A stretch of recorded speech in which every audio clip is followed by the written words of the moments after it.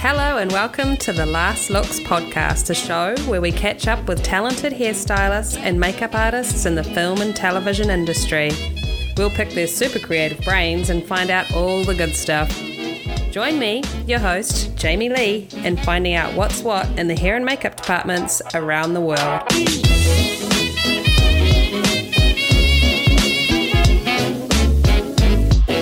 Now it's time for Kit Corner, where we shine a spotlight on artists who've created products with the film and television industry in mind. Products designed by artists for artists.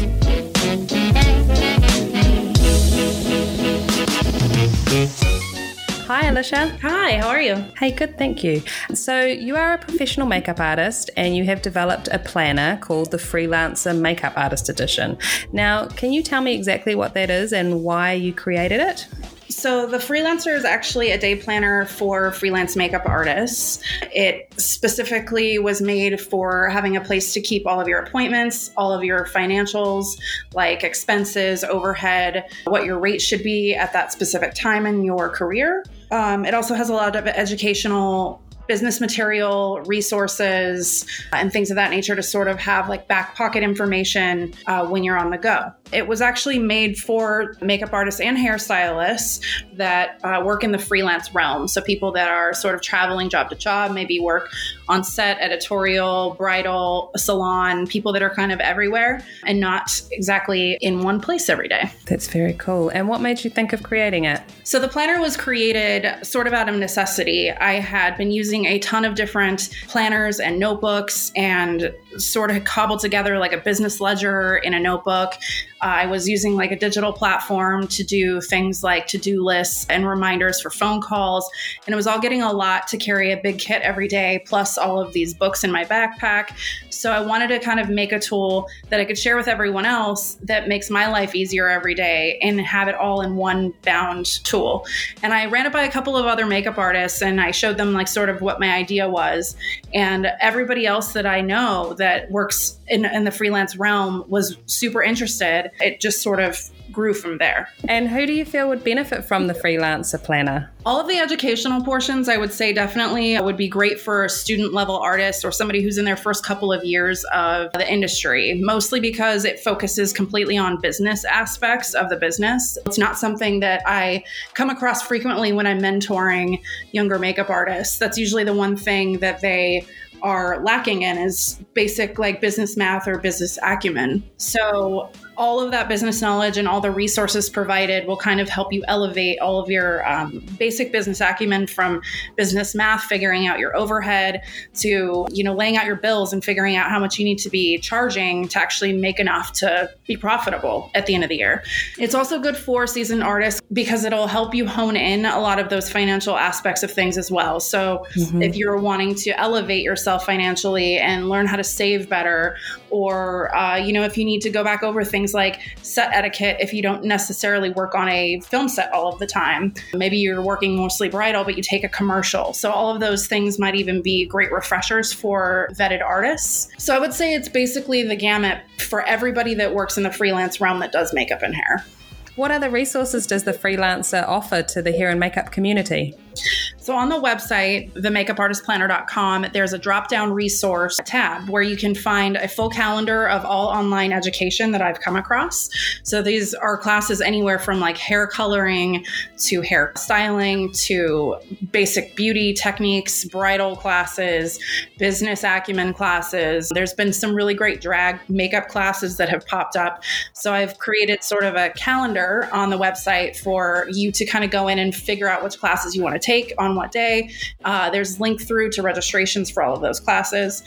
When the pandemic hit, I had also added a tab for COVID resources. So nonprofit organizations that were offering funding for small businesses and specifically freelancers to basically apply for funding. That's a lot of work for you to do, I would imagine. But it's so great that you keep it updated and it's just that one stop for someone who's interested in all those subjects to kind of go to instead of scouring the internet themselves. That's so cool. Yeah. And where can people who want want to beautifully organize their lives, purchase the freelancer? So you can find it on themakeupartistplanner.com. And right now for Last Looks listeners, we are offering a 10% discount. It's discount code Last Looks, all capital letters. Oh, that's so cool. Brilliant. Thank you, Alicia. Yeah, thank you.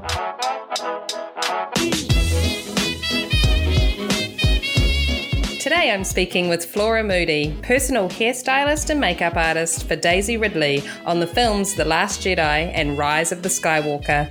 We chat about what it's like to be a personal, work on iconic film sets, and what other exciting projects she's recently done. Pictures up. Last looks. Rolling.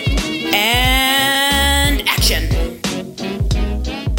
Hi Flora, welcome to the Last Looks podcast. Hi, thank you very much for having me. It's very You're formal. Of course. So today I'd love to chat to you about your work with Daisy Ridley. Now Daisy plays the character Rey in the latest Star Wars saga. You were the one doing her hair and makeup for The Last Jedi and The Rise of Skywalker. Let's start with, how did you first become involved with the Star Wars films? Well, I was the key on The Last Jedi. So that means that I was hired by Peter King, who was the hair and makeup designer, and I was his kind of right-hand person. And then you've got hair and makeup artists underneath the key, and then below them juniors, and then trainees. And that kind of makes up the hair and makeup team.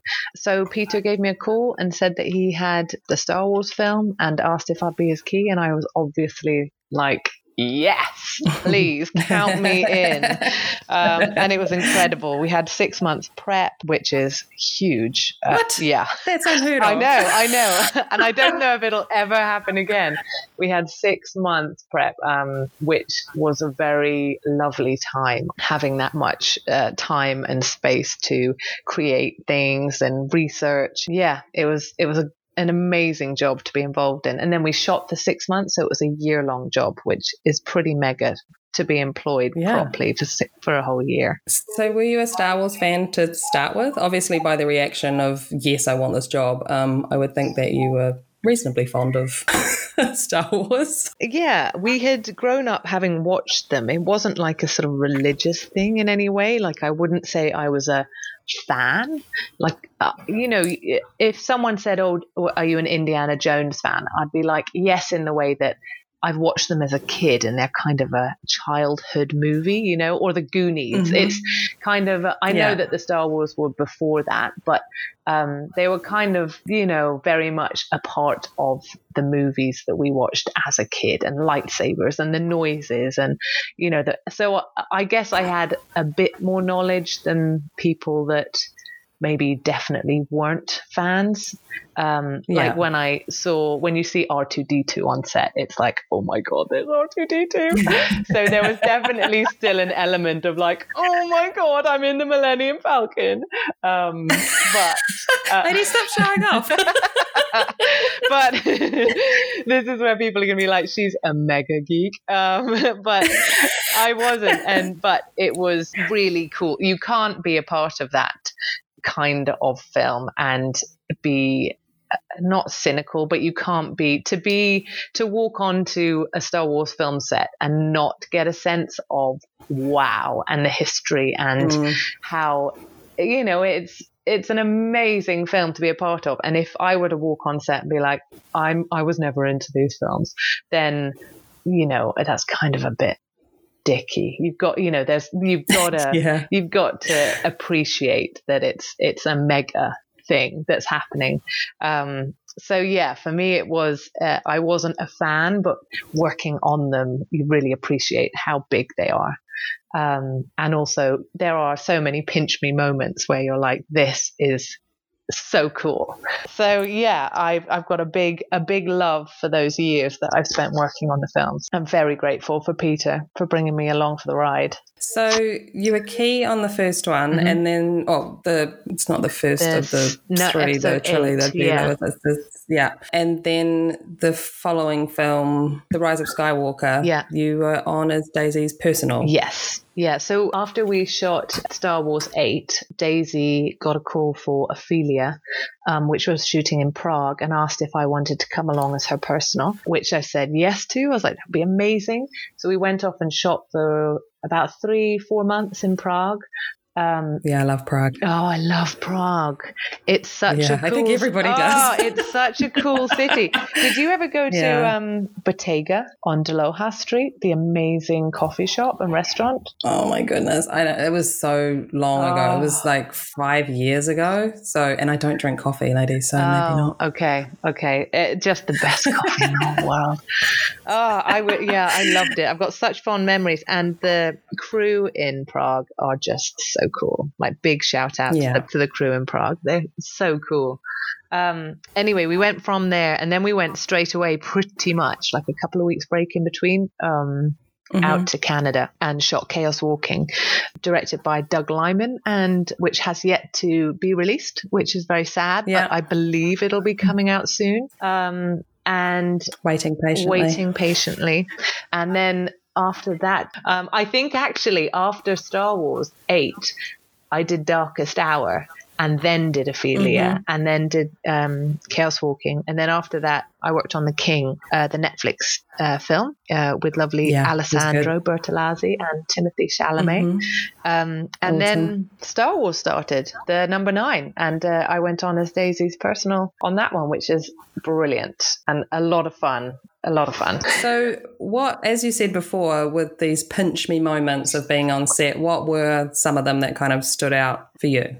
Oh, I think walking on and seeing R2-D2 was pretty amazing. And the Millennium Falcon, even doing the camera tests, we had, camera tests happen, as you know, like however soon before we start filming. And we had different character and actor camera tests where for a certain role, they might get 2 or 3 actors in and do tests with them. And they even, then the first bit of set that I came across was the ramp of the Millennium Falcon.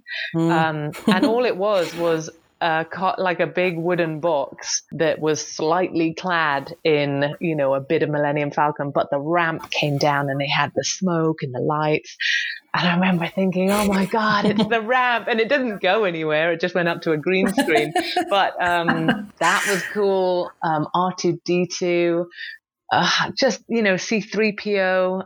On the last one, we were shooting, one of the last things we shot out in Jordan was when Rey returns to Tatooine and buries the 2 lightsabers. And it was kind of sunset or sunrise? Yeah, it was sunset. And we were shooting there was Luke's family dome, that domey house thing. And in the background, second unit was shooting like little snippets of, this is where I show why I'm not a geek. The little with the red eyes. The little... I know what you're talking about, but I don't know what they're called. What are they called? The little, they squeak. Yeah. So they steal all your stuff. Exactly. They were in the background. Like little scavengers. And I think they were dancing around a fire or something. But so to be standing there on this incredible, desert with mountains in the background, the sun was setting, you had crew behind you. These little things were dancing around a fire in the distance. And you think, this is amazing. And I think at that point as well, a rainbow came out, out of nowhere. So stop it. Yeah, everyone, I'm not even joking. I'll send you the picture. So everyone's taking these photos and security are kind of having a bit of a fit because people are like, this is iconic. And you can't, you couldn't make this up. But, that's really cool standing there. And we replicated that set in the backlot of Pinewood. And again, you look at it from the outside and it just looks like a big cylinder of scaffolding, but you climb the scaffolding up sort of 40, 50 feet and then realize that they've made a big bowl in the middle and it's full of sand. And at the bottom of the bowl is Luke Skywalker's house, with the little aerial and his, where they sat at the table. And I don't know, I think it's kind of sets. It's the set, in the Millennium Falcon, the table where they play the chess game. So well, it's so recognizable to you, isn't it? It's kind of again, that word iconic, which got thrown around so much. When you're working on the film, people are like, we want it to look iconic. And you're like, oh, what does this mean? Iconic's been done so many times. Find that iconic. The word iconic is, I think, gives me slight shivers because it's quite a hard one to work from. Like, do something that no one's done before and make it look unique to this project is hard. A hard one to follow. Yeah, absolutely. So, what were some of the locations that you were shooting at?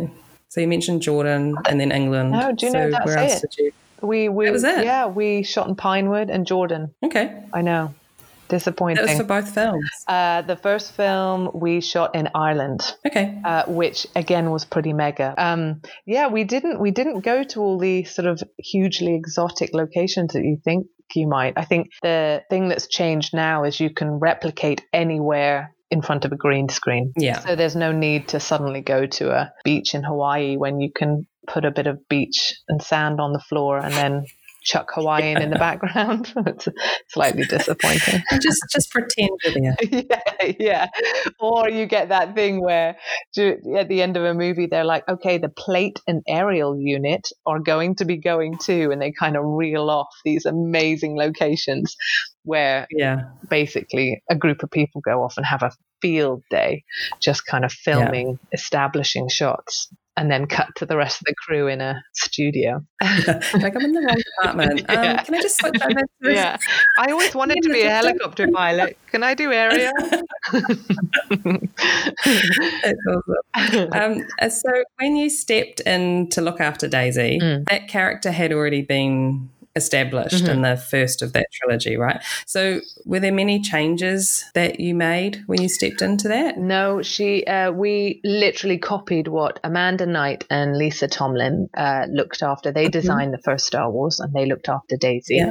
So we literally copied their design. So they did the first design of Daisy with the iconic buns, the 3 buns at the back. Yeah. And so we copied that, and kind of 2/3 of the way through, Daisy falls into a big cave and then those fall out, and then she kind of ends up with a half up, half down do for her final fight in episode 8. And when we came back to film episode 9, the word on the street, or the word from up above, which that means producers, that means director, that means America, that means studio. They're kind of these just people that are on a cloud up high who kind of tell you things. And they said they wanted to revert to the 3 buns. I was a bit, if I'm honest, I was a bit disappointed because there was such an opportunity to create something really cool. Not really cool because the buns are amazing, but they've been done for 1.5 movies, 2 movies. So why not for the 3rd one? And she, Daisy's new costume was the white instead of gray, and it felt like that character had evolved and become something more than the nervous scavenger that she was at the beginning. So I kind of pushed slightly just to have a few things camera tested, just to see, because there's no harm in trying. And if they said yes, then that's great. And if they didn't, then that would go back to what they were after in the first place. So we camera tested. I did a lot of playing around with variations of, thinking there's so many things to think about. So silhouette is huge. Yeah, I think that's kind of, it seems what they kind of hold on to, isn't it? Like the silhouette of the characters are recognizable Yeah, it's a strong shape. So, Princess Leia's buns, they're very strong and silhouette and iconic. And so I thought, well, if they really love the 3 buns, why don't we keep the trio a thing? And, just played with, I had a few wigs that I played with on wig blocks and took pictures, and slowly out of that, after over a couple of weeks, kind of forms started coming about, and we had Daisy in for tests just between her and I. So we played with different shapes and what suited her face, and if she was doing a lot more physical work, she didn't want hair flying around, and then we tested 4 different looks, and we Daisy and I really liked one, so we did sort of one that was really kooky that we nicknamed the teapot, which was like a big figure of 8 on the back of her head with a ponytail, which we knew they wouldn't go for because it was just too sci-fi. And then we did sort of 3 ponytails with added hair, so when she fought it would flick around. And then we slowly started moving towards what we were kind of after, which just got more and more refined. So the 3 buns became balls, and then figuring out how to make the hair fit around the balls. And at first it was the 3 balls, and then she had a ponytail coming off the back of that. And then the more we played with it, we lost the ponytail, and Kathy Kennedy and JJ Abrams were said, the ponytail, let's lose the ponytail. And so we took that out, and then suddenly kind of there it was the same but different. So keeping a nod to the first film and what made her hairstyle so replicated by kids and by cosplay people everywhere. It suddenly you had a similar thing that still had that really strong silhouette, but was just a little bit more elegant and grown up. Also, another big thing that you have to keep in mind when you're doing stuff like that is that for Star Wars and for those kind of films, merchandising is huge. So you've got to think, how can they create a doll out of this? A doll with kind of a long mass of flowing brown hair isn't as instantly recognizable as a doll with 3 balls on the back of her head. So yeah. And was it all Daisy's hair, or did you have some pieces that you were using to help get that shape? It was for episode 8 with the buns. We had back pieces, so we had a sort of waterfall pinned into the back of her head. And then for this one, actually, Daisy's hair was long enough that I could use her own hair and do it. So that's awesome. They are donuts. So you get these hair donuts. So I unraveled the hair donuts and then sewed them back together in the shape of the balls. And then they are wrapped in kind of crepe hair to give her hair something to grip onto. And then they're just sort of placed underneath the hair and in the ponytails. And then they're light, and if she falls on them, they're squashy if she's doing stunts. So luckily we didn't have to use any extra hair, which is great. Yeah, that's awesome. So were you taking care of the stunt doubles as well? Or because I know different personals, they work differently with taking care of, they only pay attention to the talent, a cast member, and might oversee stunts or just not even have anything to do with stunts, or are quite heavily involved in getting the stunts ready and making sure they're all okay. So how did you work with that? I would usually, if I were personal to someone, I would usually love to be involved with the stunts and the doubles as much as I can be. So on Chaos Walking, I had 3 wigs, I think, and for Ophelia. So I had 3 wigs, and I would prep one for the stunt or the double, and then someone else would apply the wig because I'd be working with Daisy or could be on a different unit. When I worked with Amanda and Lisa, they were incredible, and Lisa, who was the hair HOD, actually had already sort of started the ball rolling with the stunts and the doubles.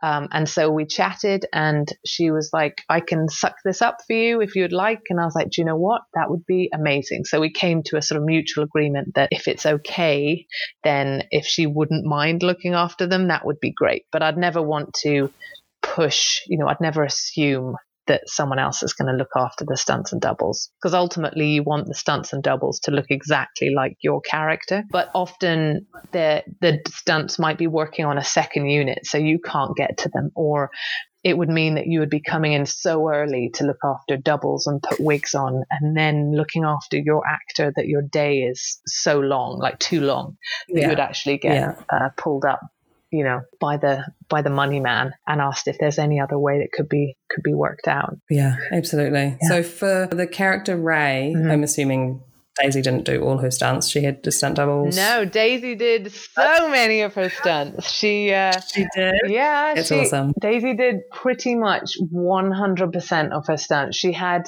again, my brain is going to go blank at this point, but she had some incredible stunt doubles, like a sort of one main stunt double on each film. But for the most part, Daisy did like pretty much like 99% of her own stunts. That's awesome. Were you lucky enough to have a stunt double for her that had similar coloured hair and everything, or did you need to wig them? I think Katie O'Donnell was her stunt double on episode 9, and she's a parkour free runner, and she had, I believe, she had a wig.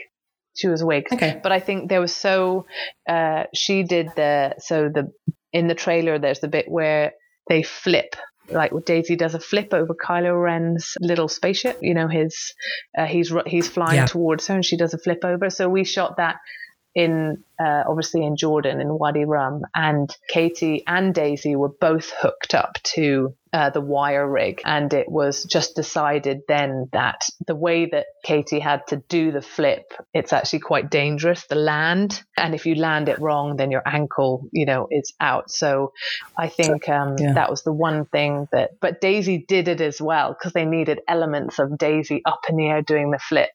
So it was very much a work together between stunts and Daisy. But not to say that Daisy's stunt is, you know, she does all the work and all the training, but That's just awesome. At the same time, Daisy is kick-ass when it comes to all the fight sequences and like her movements and her choreography. It's mega. But the stunt team themselves are so cool too. Eunice is the head of stunts. Have you ever worked with Eunice? I haven't. She's so cool. She's from Liverpool. Yeah. She's so cool. I would do a Liverpudlian accent, but I'm not going to. It's nice that you've had that communication with heads of department to come up with a plan that everybody's comfortable with the stunts and stuff like that. Because I know on one job that I did, I was told by the head of department when I was a personal for somebody that the stunts weren't my concern. Oh. And I was like, I don't quite understand where you're coming from, because currently I have my actor asking me what the hell is going on with that stunt person's hair. I'm like, let me try and deal with that, because I saw it too. I clocked it and was like, oh my God. Yeah. And, you know, just gently kind of easing into, you know, if you want to drop the wig off at the end of the night, I'll set it and prep it and then go over with whoever the person is that you have doing it. And she was like, someone different does it every day. And you're like, no, I was like, okay, no shit. And it was tricky. So I was... name and shame, Jamie Lee. Name and shame. No way. Lady, stop.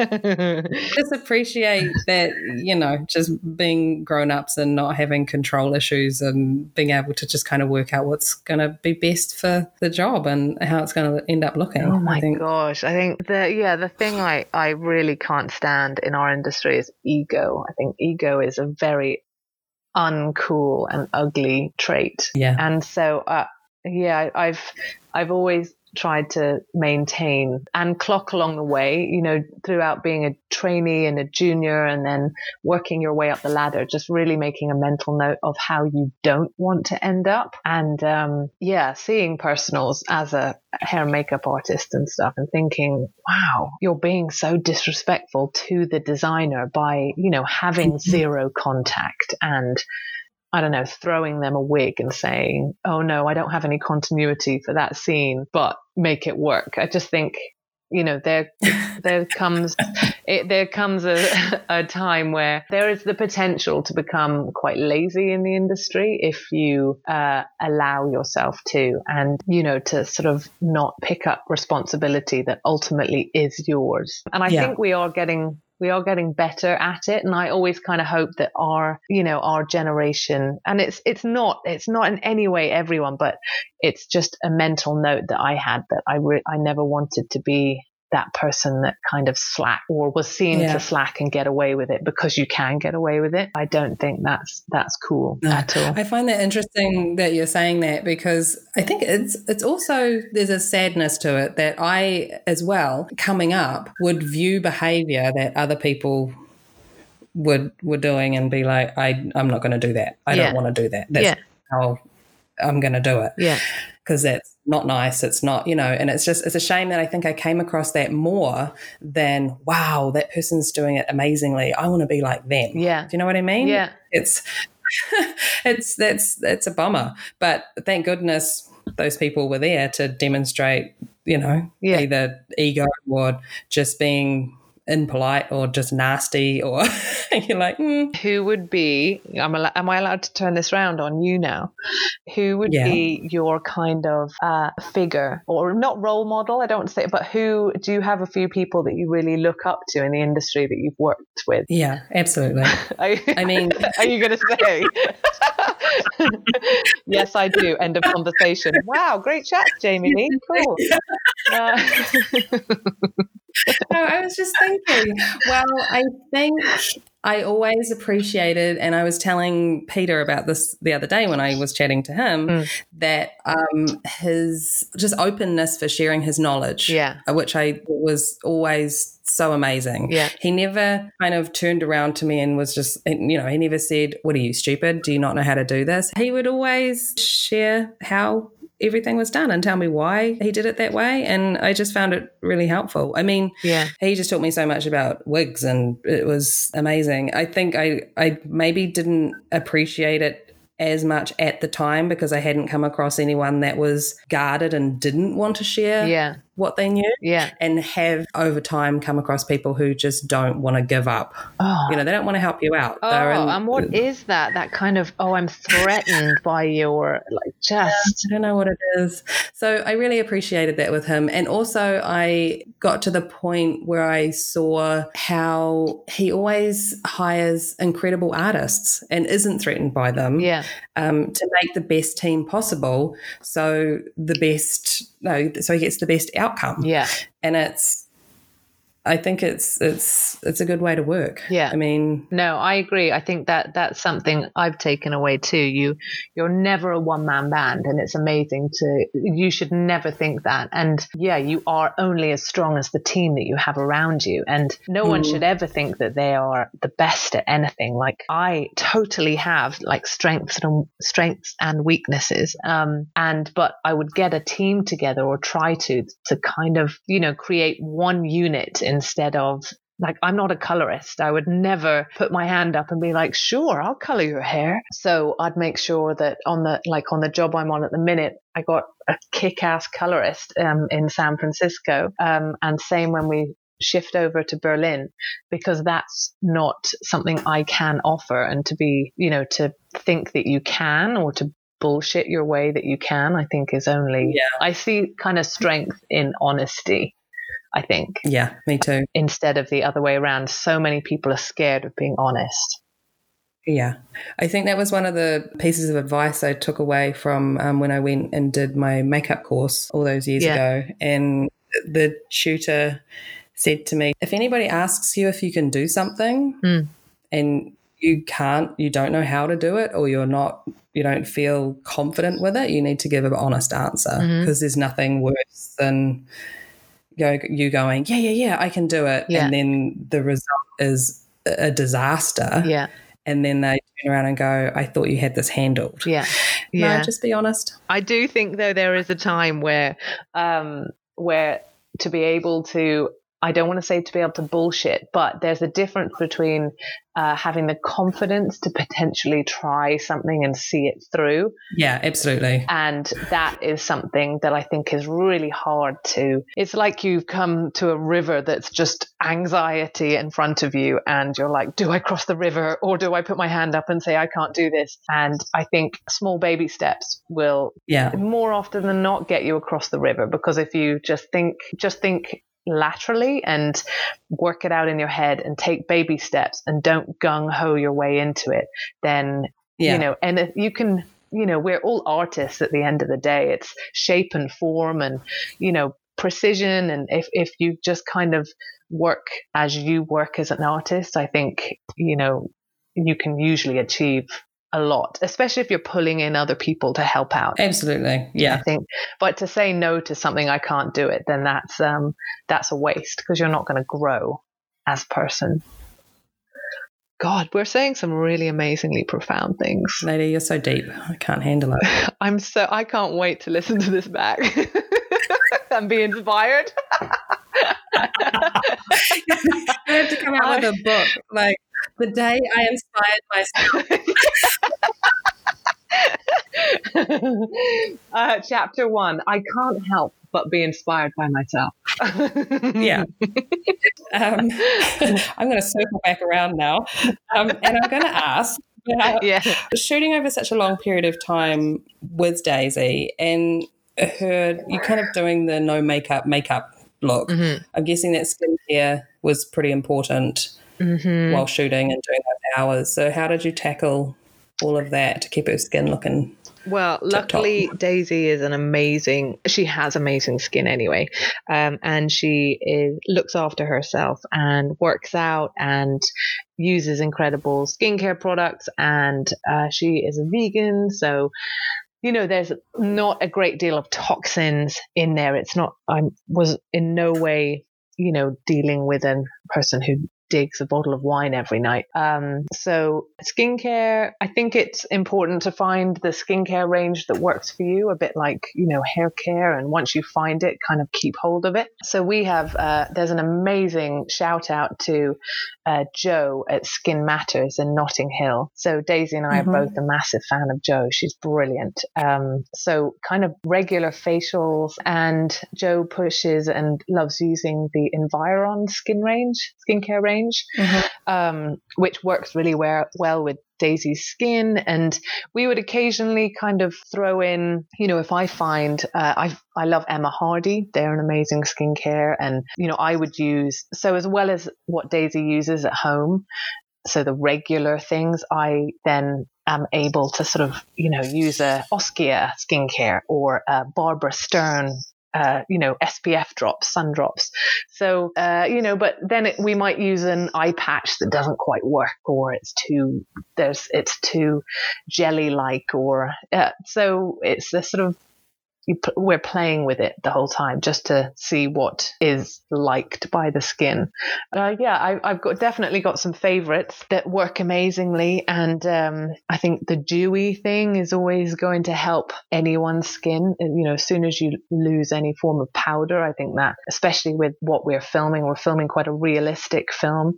You don't want Daisy to look like she's got powder or eyeliner on her face, because you would instantly be brought out of what you're watching. So we kind of had it down to a T. It's that funny thing of people are like, oh my gosh, there's no makeup. But then you're like, here's the list of what we put on. But it's not thrown on in a caked way. You just use it sparingly. Yeah. It always helps when when your actor or your actress that you're looking after has an amazing canvas to work from. Then anything you add, any addition to it is only going to work, especially if you can find the right product. So, I mean, there is an art to doing a makeup like that, isn't there? How do you just deal with doing such subtle, soft makeup that doesn't look like she's actually wearing anything? How do you tackle that?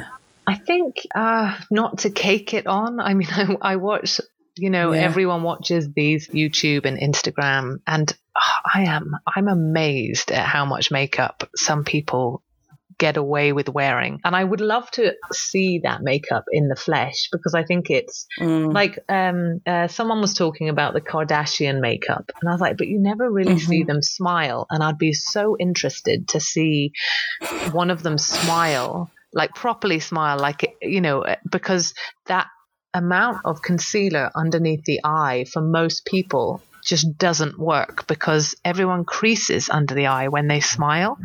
So I would love to know what it looks like, but maybe that's the thing, that there isn't that much movement there. So, well, maybe you need to do a little test on yourself, lady. I know. And today, no, because I think I'm your typical white girl. So underneath the eye is not. That is not, you know, Persian flawlessness.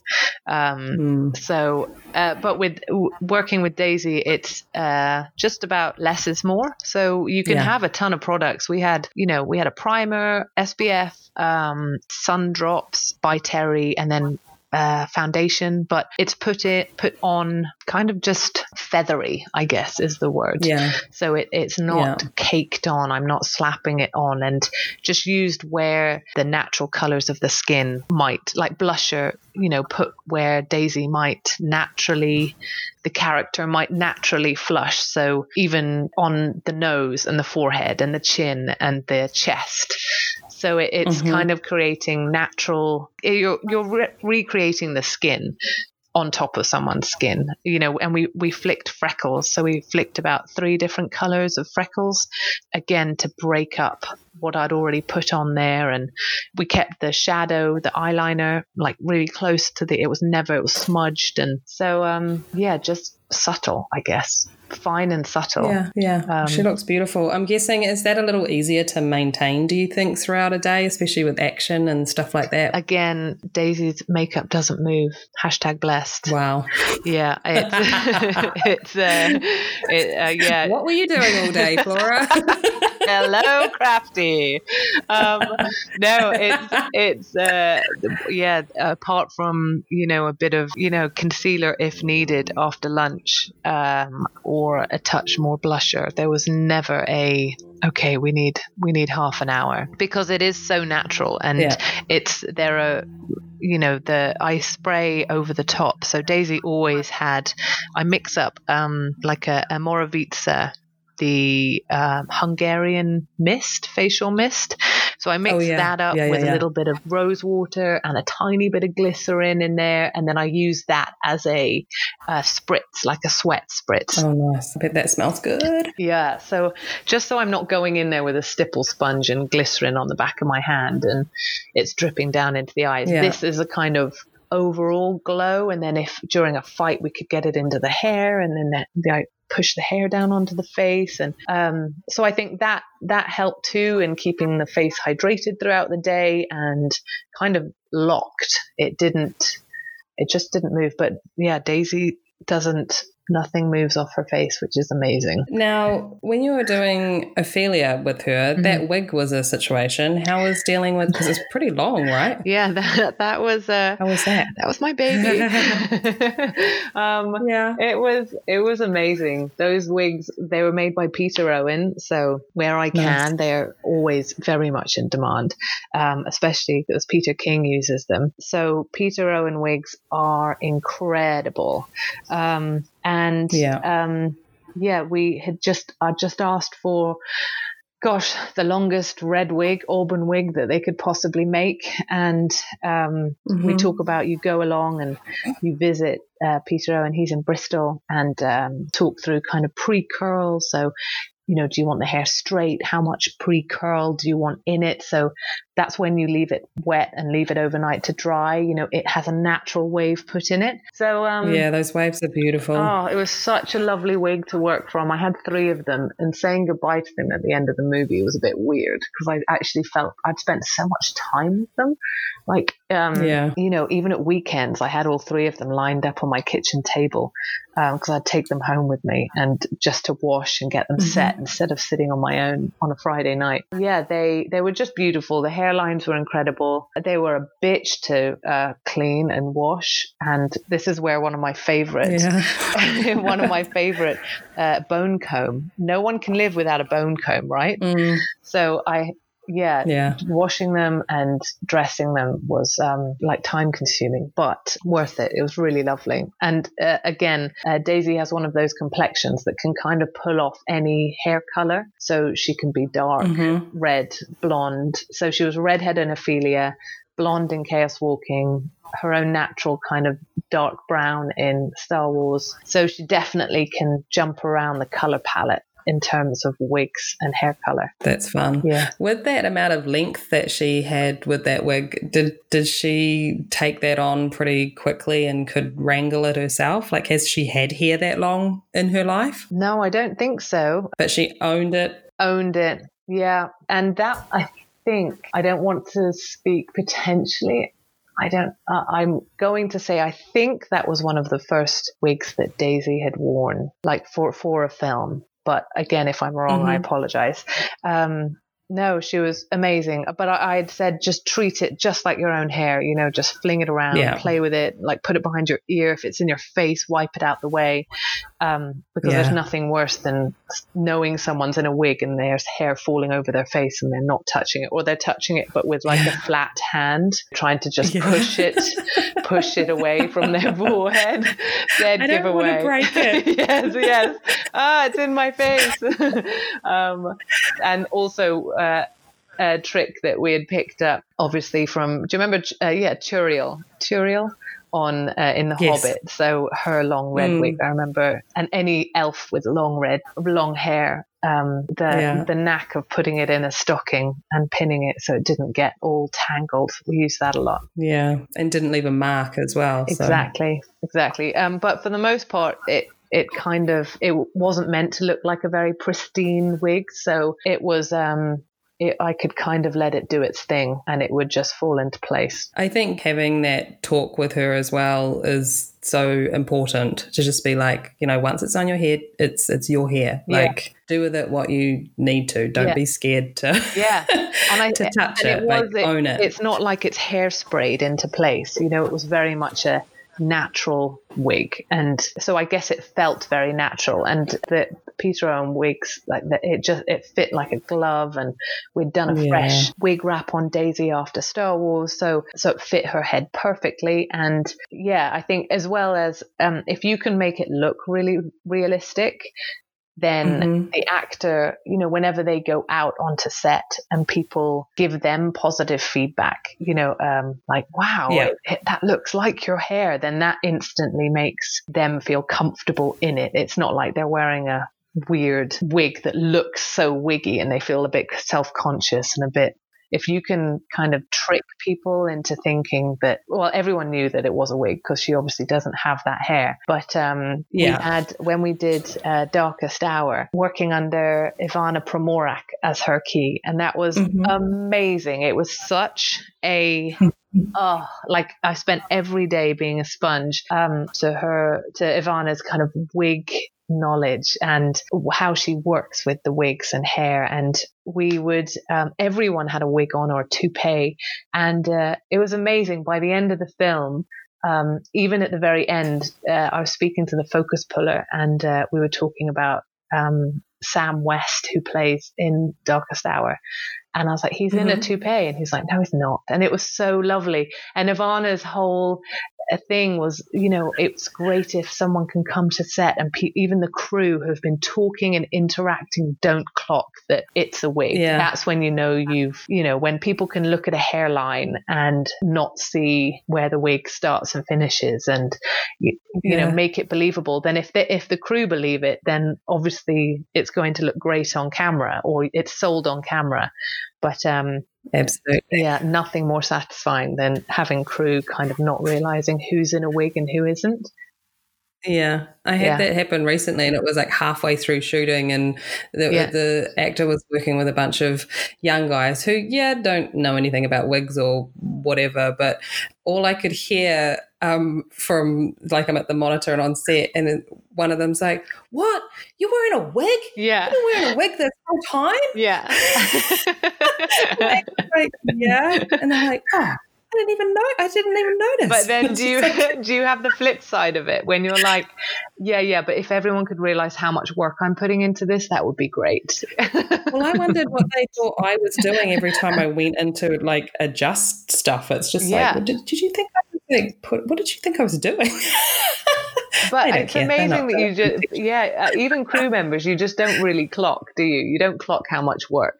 Like, we're equally as bad, I think, for, oh my gosh, you've been in since what time? What? Oh, all of, all the little bits that you think, yeah, that just got thrown together. And then when you ask about the input that's gone into it, it's huge. Yeah. Yeah. I think you can walk around thinking that you're the only one who's spending hours and hours doing things. But it's like, oh no, there's an entire crew doing the exact same thing. Yeah. Yeah, there's a reason why we've all turned up with chairs. We've been here longer than all of you. Yeah. So there was a picture the other day on Facebook. You know how, have you come across the new movie Facebook page, Movie Memories or something? I don't think so. Oh, I'll send it your way. But there was a picture of that a makeup artist, I think, put up, and it was her back in the day, like maybe 80s, and she's on set with her set bag, a chair, and a newspaper. This is funny because when I was coming up, there was no sitting down. Yeah. Like, I did not purchase a seat until on The Hobbit. And it wasn't even then, it wasn't like a full chair. And I still have never owned one of those big, massive fold-out chairs with the little table that comes up because I'm like, I just can't bring myself to do it. Yeah. So I'm always trying to find the smaller little situations. But I think the first, it was like a stool, one of those like little saddle triangle stools. And it was the first time a lot of Kiwis had like sat down at the monitor. Yeah. And we were always carrying, like, it was that thing too, that it was like you didn't want to put your set bag down. Yeah. So you would have these bags on your shoulder all day and not sit down. Yeah. Not put your bag down because someone might call you and you need to rush in to do something. Yeah. And it's like, I have to say, I'm glad that has relaxed a little. But then, I mean, I came to LA and everyone's got nice big chairs and I'm like, I'm just going to sit in your chair for a little minute. Yeah. I'm just going to steal this apple box. But I would say on The Hobbit, the reason why we could sit down is because how many of us were there looking after how many dwarves? No, but a lot. Yeah. Do you remember when we would all turn up? Oh my gosh. And there was like huge black screens put in the way of us and the rest of the crew. Do you remember that? Because we would come like as hair, makeup, prosthetics, armory, costume, like it was almost double the crew again with the dwarves. It was insane. When we first started, I think for the first, even the first month, I was dreaming about the dwarves, that they facial were walking hair through my room. It was just because they were such a massive presence. I mean, when we were all clambering around, like when they were getting their final bits of costume on and stuff like that, and we were putting moustaches on or whatever was happening, they were so big because they had the fat suits and then their costume and then their weapons and stuff. Like Graham would turn around and just about hit people with his axes on the back of his, they're just these huge guys, and they'd normally give us not a great amount of space to get them ready on set, and we'd all just be kind of like shimmying in between all these. Who did you look after again? Doris or Dory. Oh yeah. Mark Hadlow. Yeah. Oh, awesome. Who was your guy?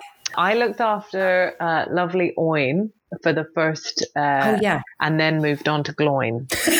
As you do. As you do. In the family.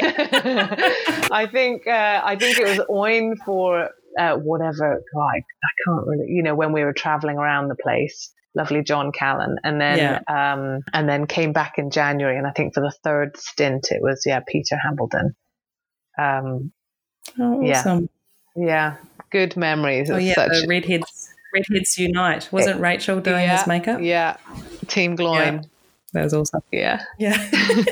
I wanted to ask, what do you find to be like the pros and cons of working as a personal opposed to being a key or an HOD? I think they both come with their individual pros and cons. It can be really lovely just focusing on one person and putting all your energy and your eye into one person, especially if that one person potentially isn't in the film that much, but you get paid for the whole film. That's always a bonus. Yeah. But again, the con of that is that, for like, Daisy was in every single day on Star Wars, which is amazing, and I wouldn't have it any other way. But you know, you might then have another personal who's on the same film, but who is in once a week, but you know, they're kind of financially on the same. It's kind of pros and cons. And then if you're a designer, there's something amazing about being able to design a whole look of a film and know that kind of you've put into play all the little nuances, and you know, you put that little element into that character and that element over there, and to see it all come together as one look, I think is very satisfying. And I kind of, it's cool as well.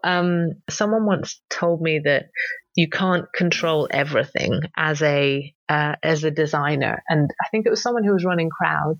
And so you put out your look and you show your mood boards and, you know, what kind of thing you're looking to create. And then you can only just kind of let it go and see because everyone's got such an individual eye that they will create something amazing too. And then it all comes back together and, you know, it's all under your bubble, your design, as it were, but it's different from the idea that you put out because other people have had creative input too. I think that's really special. Yeah, that is exciting. There's been times when I've just kind of looked over a crowd and been like, oh, that's awesome. I wouldn't have thought of that. That's amazing. Yay, I'm glad that person's here today. and then flip side of it is, what the fuck is that? What just happened? Okay, let's make it fix this. So I think pros and cons, totally pros and cons. And sometimes it's lovely being on set all the time if you're a personal, and other times it's really nice taking a bit of a back step and kind of being on the bus and dealing with more of the creative side. So I think it depends on every movie. I think every movie can be so different, but so far I've been lucky enough to kind of test both sides of it, and it's been I wouldn't pick one over the other. It'd be great if you could just keep on doing, you know, both. Fingers crossed, touch wood. Yeah, I think there's room for that. Surely. Yeah. And what job have you just been doing? Because you mentioned San Francisco and Berlin. So I'm working on The Matrix at the minute, Matrix 4, which oh my gosh, is amazing. Oh, it's so cool. It's so cool. Well, to be honest, it was pretty well documented, all our exterior shooting in San Francisco. Yeah. Because we were out there, we did 7 weeks of kind of night shoots in San Francisco on the streets, blowing stuff up and doing exterior and kind of interior scenes. And oh my gosh, it's so cool. It's so cool. Again, I had some serious kind of pinch me moments because it's the first time I've worked with Lana and their team, but they're so welcoming, and so it's really like a family. Like, there's a real family vibe and everyone gets on, and there are people there who are very proud of the fact that, you know, they have been doing films with Lana for years. There's a real sense of camaraderie, which is really cool. And there's not a great deal of judgment. It's very accepting. It's an amazing environment to work in, where if you fuck up, you won't be, you know, trailed through the mud, I think. Yeah. And again, honesty is the best policy. And if you put your hand up and go, do you know what? I've drawn a blank. Leave it with me for a little bit. I'll come back to you. Yeah. That's not like, oh, okay. Yeah, I found it an amazing, safe environment, but also hugely creative and everyone chipping in. That's amazing. On this, it was great. Like at one point, we had just had a massive gunfight and there were all the shells all over the street. And it was the middle of the night. I think it was about 3:00. The Ben and Jerry's van had come round, so there was ice cream at 3:00 in the morning. So it's all quite weird. People are eating ice cream, a car's on fire over there, a helicopter's just flown off. There's a drone still hovering. And then these guys were using these really cool cages on sticks that roll, and they were rolling them over the bullet shells. And so I was helping them clear up all the bullets, and I was like, this is so surreal. Like, I'm eating an ice cream, it's 3:00, I'm in San Francisco, and I'm cleaning up bullet shells and surrounded by like military Humvees, and it's amazing. Again, it's going back to that thing that we've been so lucky to work on, like iconic, like Hobbit movie and Star Wars and then Matrix. It's just like, oh my gosh, like how do you, every time I think I've peaked, I find my brain kind of going, whoa, again. And that's what's so lovely. It's never dull. I love it. Hey, I wanted to ask you, you've got a little side hustle going on. Do you want to tell me about Flora's Fleet? Certainly. Yes, I will. I will pimp that project, please. Yeah, I'm a big believer in trying to have fingers in all the pies, because if you rely on one job, especially our job, there are times where you might not have any work for months, or you've just finished a job, or I don't know, coronavirus hits and everyone is out of work. So not that this in this case it has helped, but I was like, what do we use in the hair and makeup industry is a necessity and doesn't come as part of your kit. So I was like, wig ovens. So I've sourced their old-fashioned 1960s clothes dryers from all over England and had them shipped down to London, and Pat tested them, cleaned them up, and then set up a wig oven rental company. So if anyone needs a wig oven, Flora's Fleet is the place to go to. That's awesome. Yeah, they can just find that on social media. Yeah, just get in touch find with you. me. Yeah, social media. It's just through me. So it's like a little number on the side. That's awesome. Thank you. Thank you very much. And, who would you like to hear on this podcast? I thought about this. And is it just hair and makeup? It is. For the time being. For the time being. I know you've done Peter. Is this like a nominate thing so I can nominate someone? I think I think there are so many people I'd love to hear, just because I'd love to hear the chat, and hear those people's voices again. It would be amazing if you could interview Ivana Primorak would be cool. Okay. Have you interviewed Rick yet? I haven't. Rick Innovator. I haven't, but he is on the list. Do not worry. Yeah. As much as he'll probably hate me saying that, but Rick, I'm coming for you. That would be amazing. Also, it would be really cool to kind of hear from trainees and juniors and hear what their side of things now is. I agree. And yes. So working in this industry, Flora, what do you find to be the pros and cons of doing hair and makeup? Oh my gosh. I would say that for every pro, there is a flip side of the con to it. So it's definitely yin and yang. So the travel is amazing. The places you see are amazing. Locations we get to go to that are often restricted to other people. Buildings opened up in London that usually you wouldn't be able to see, and like national parks opened up, and you see a completely different side to the whole world. And often as well, you see it at really antisocial times. So like on Jupiter Ascending, we saw the Natural History Museum, but at night. So for the whole night, and for a week, I think we shot there. And it was amazing, like walking past that dinosaur in the Natural History Museum in London, and there's no one else there. That's a kind of like, wow. And the locations you travel to, like on The Hobbit, that kind of 8 week, 2 months that we all traveled around and like flew into places by helicopter. And so, and also new people. So you're changing crew every 3, 4, 5, 6 months. But at the same time, in every crew, the more you've been doing it, you see familiar faces, so it's not so alien, so it feels a bit like a family. Those are all huge positives, and every film is different. So you might be doing a sci-fi followed by a 1940s, followed by a horror movie. So you're creative, you're constantly kept on the back foot and like being creative with new things. That I think is amazing, and learning new things.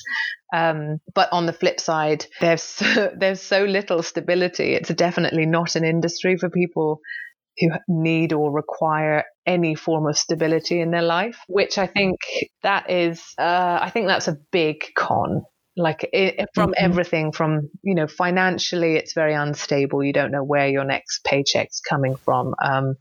You don't know where you're going to be. And the travel is amazing, but, I don't want this to sound dicky, but living out of a hotel for 2 months does get really, really tedious, and the homesickness and kind of missing out on friends' weddings and, your family time. And it's you definitely commit your life to each film, which I understand. It would be great if a little bit more perspective could be brought into it, in terms of kind of not, if someone says they've got a wedding to go to, then let them go to the wedding. It's not the end of the world. It's not saving lives. Exactly. We're not saving lives, but I feel like that often that is, that might be said, but people are really scared to rock the boat, because then that brings up whole financial stability thing. Everyone's replaceable. So, and no one has a leg to stand on in terms of, you could be there 1 minute, gone the next, and you don't have a kind of, legal side to back you up. So I think I think if you can get used to the instability of the industry, then it's incredible. Pros and cons. That's awesome. But thank you for chatting with me, Flora. It's been great to catch up. Thank you so much. It's so good to hear from you. For links to see more of Flora's work, go to our Instagram at The Last Looks Podcast, or in our episode notes at www.thelastlookspodcast.com. The Last Looks Podcast would like to thank Brett Stanley and Sabrina Castro. The song Fun Time by DJ Quads. Thanks for listening. Until next time. That's a wrap, people.